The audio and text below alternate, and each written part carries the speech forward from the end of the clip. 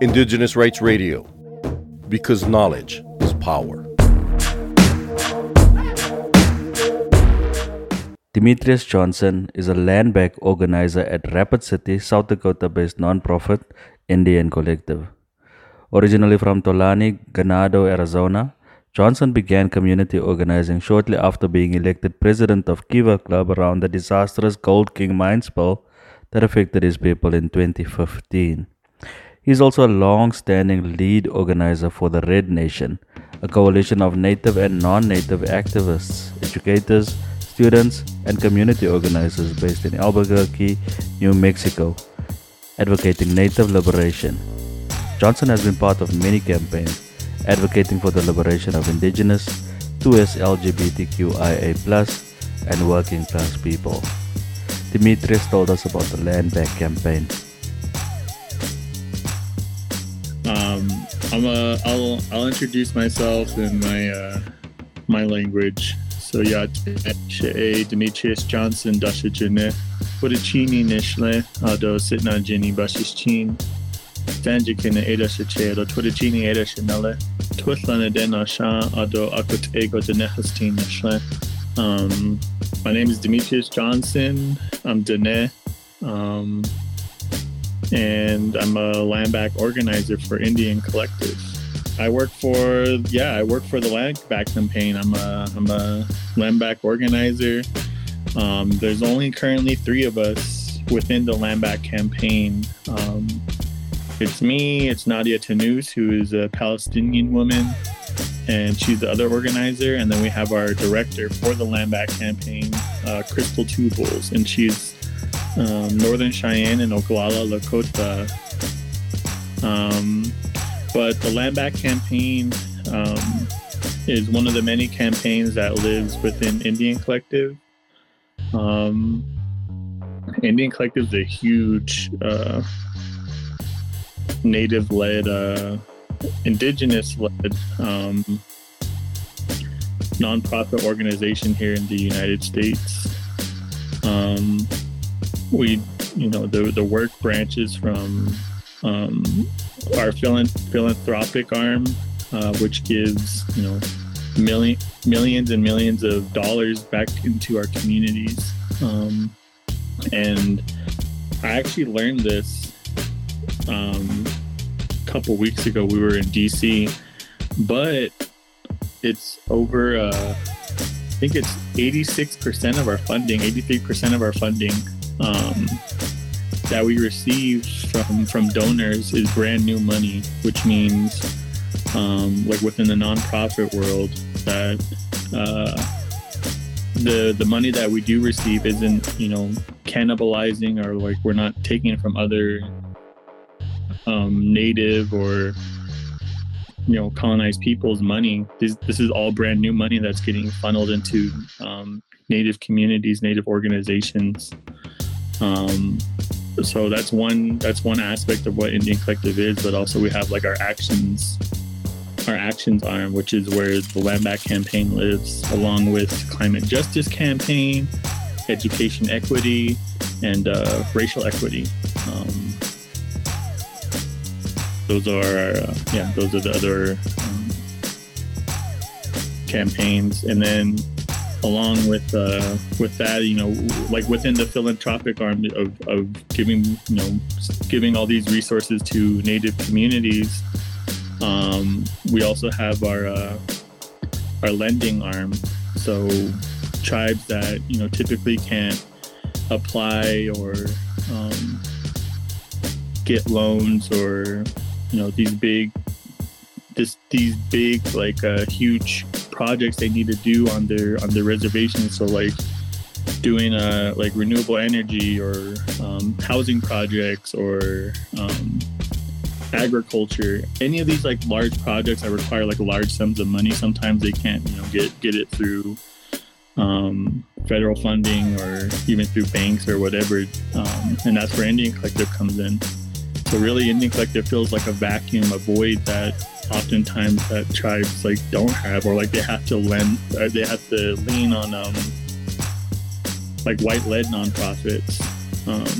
So, Indian Collective's really like unique in that. And Indian Collective's only been around, I would say, 4 years. I forget the exact year, but it's very young, and it's very powerful already. And with that, Land Back campaign's only 2 years old. But that's not to say that the movement for Land Back is only 2 years old. The movement for Land Back has began since colonizers have come to this place. So what some people call Turtle Island. So we're only continuing the work that our ancestors have done before us. Now in 2020, the Lakota people protested in an effort to draw attention to the ancestral link to the Black Mountains and their ownership of it. We asked Demetrius about the events that transpired on July 4th, 2020. It started, like I said earlier, it starts with the Fort Laramie treaties. It's the same treaty, but both of them, there's two dates that they were signed, 1851 and 1868. Both of them, talked about, the Black Hills is the Lakota people's sacred site, and that it's theirs, and they have every right to protect that place, defend that place, and that's what they chose to do on July 4th, 2020, when, settlers and even the president at that time, Donald Trump, came to visit that place on the 4th of July, which is, Independence Day, or, it's a big old settler holiday here in the United States. The day that, the United States became a country. And, many Native people, people that call that place home, were arrested, were tear gassed, were pepper sprayed, and even even our director, that's literally like where our Crystal Tubles, that's where she was also arrested, and that's actually where the Land Back campaign was born from. Like that was when the birth of this campaign happened. But that's the cornerstone of like what our campaign works on. The Land Back campaign is reclaiming the Black Hills, because one, like that's where that's what Lakota people say, like that's the heart of everything. That is, it's their emergence point, but also it's a very sacred site, and by returning the land, it allows us to return to our culture, our spirituality, everything, our kinship systems. After that, obviously there was a lot of momentum for the term Land Back, and what I was told was that Land Back has been used since like the late 90s, and obviously there's all kinds of stories of when like the term Land Back came about, but this is one that I was told by First Nations people, or like the Indigenous people in Canada, and it was some auntie that started using Land Back when she was talking to the Canadian government, talking about giving her land back. So she would say Land Back at these meetings. So that's what I was told, where the term Land Back came from. And then as the age of social media came about and memes started coming about, it was actually First Nations, Indigenous people that kind of popularized the term through social media, Land Back, and that's just kind of like the phrase we use, or like the phrase we borrow. Like we don't own that phrase, like we don't claim to own that phrase, or like we're the ones that started it, but we do work around like that framing. And like when doing this work too, like we don't just do it like with without guidance, without like just individually. We come back to our communities, we talk with people, we talk to our elders, we talk to our youth, and make sure that we're, coming correct to this work. And when we're talking, when we're defining what land back is, like that's another thing that, we hold close. When I first got hired on, I started working for this campaign just a little bit over a year ago, like a year and like a couple months ago. Back in June of 2021 is when I joined the campaign, and literally like 2 weeks into my employment, I don't even know if it was 2 weeks, it was maybe like 8 days or something, like it's just a bit over a week. It was already coming up to the 4th of July again, 4th of July of 2021. And my coworker Nadia, my other land back organizer, she just got hired on that week. And we went to Rapid City, which is where the Black Hills is, which is where, so-called Mount Rushmore is. And we did an action.